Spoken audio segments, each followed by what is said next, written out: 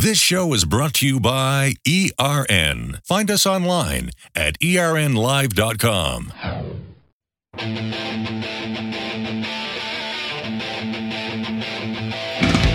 Welcome back to Street Rod Custom Radio. I'm your host, Dan Boots Londonette. I got the one and only Joe Petralia on the phone. And Joe, where are you headed right now?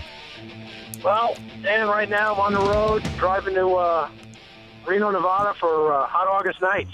Wow. And that, Alan Taylor has always invited me, and he gave up on it. I just can't get away from my part of the country to get out there. But one of these years, I'm going to get on a plane. I'm going to force myself to get out there because I hear that show's unbelievable. You got to get out there. It's an amazing event. 6,000 classic cars.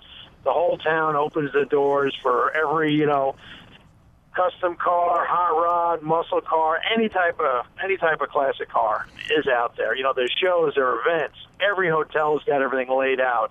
There's vendors. There's drag racing on the street. They section off a part of town, and they have these little, eighth-mile quick drag races right on the streets where they got it all closed off.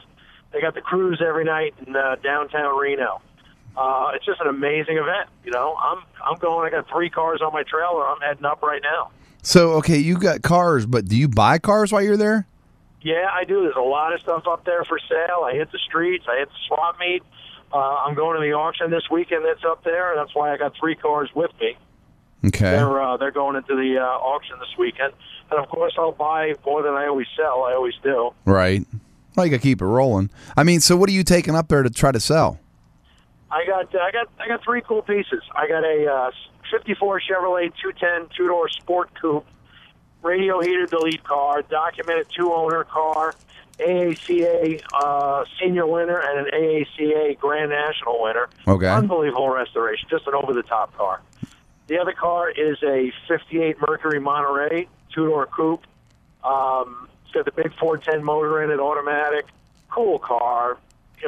Just a cool cruiser. It's lowered. It's riding on 17-inch American racing wheels now, so it's got that lead sled type of a look. Right. And the last car is actually a car from a movie. It's a 66 Mustang that was used in the movie Son of the Mask, which was the Jim Carrey sequel with Jamie Kennedy back from around 05, 06, and I bought that car a couple weeks ago. Where was that car at?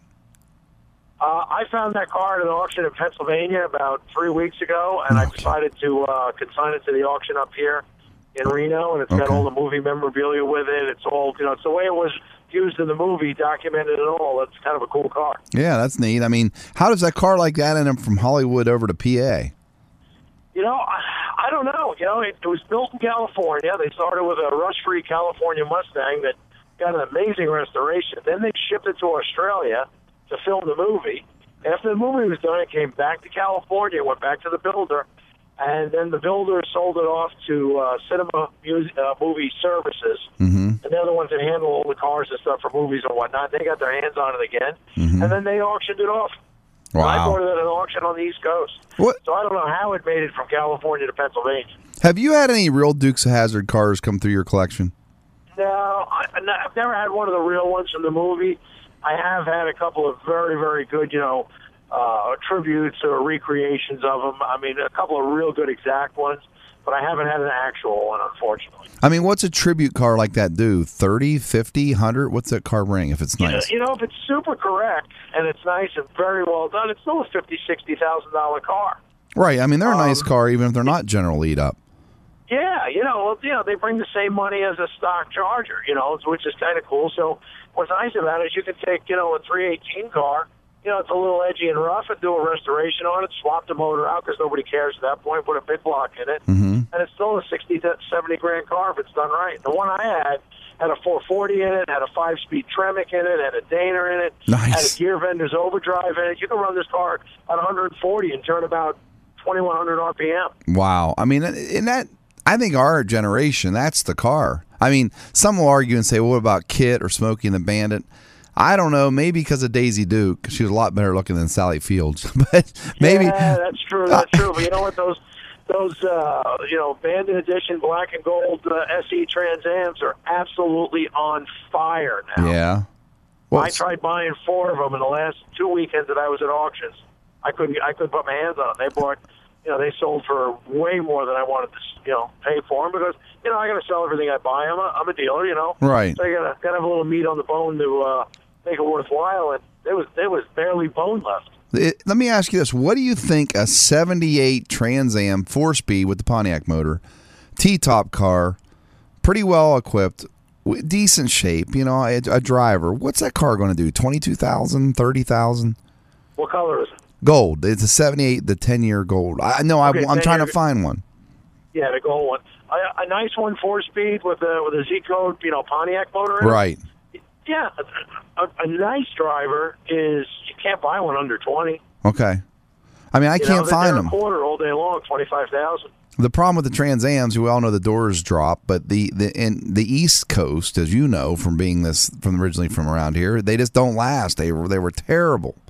Rust was the biggest problem on the East Coast. Right, and it just killed those cars. I mean, my brother, the reason I say this, my oldest brother, when I was 10 years old, I was born in 68, he had a 78 Trans Am, and it was a 4-speed, had a real Pontiac motor. I mean, it was a nice car, and he'd passed away, and this is how corny us car guys are. I want a Trans Am, and I want to get the exact car I remember going 100 mile an hour in the first time. Sure. I mean, I'm going to get one. I just haven't found one I like. I found a few, but most of them have the typically open the door, drops 2 inches.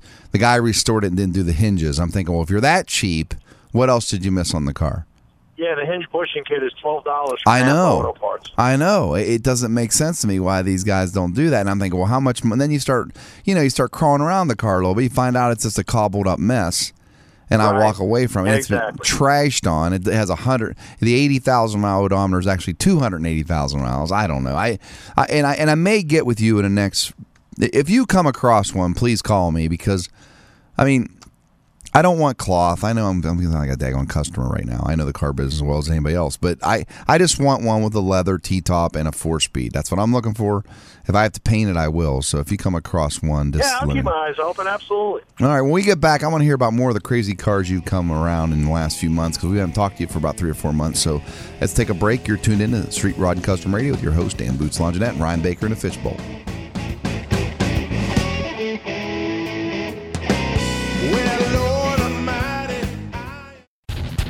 This show is presented in part by Haynes, the worldwide leader in automotive and motorcycle repair information for over 50 years. We'll be right back.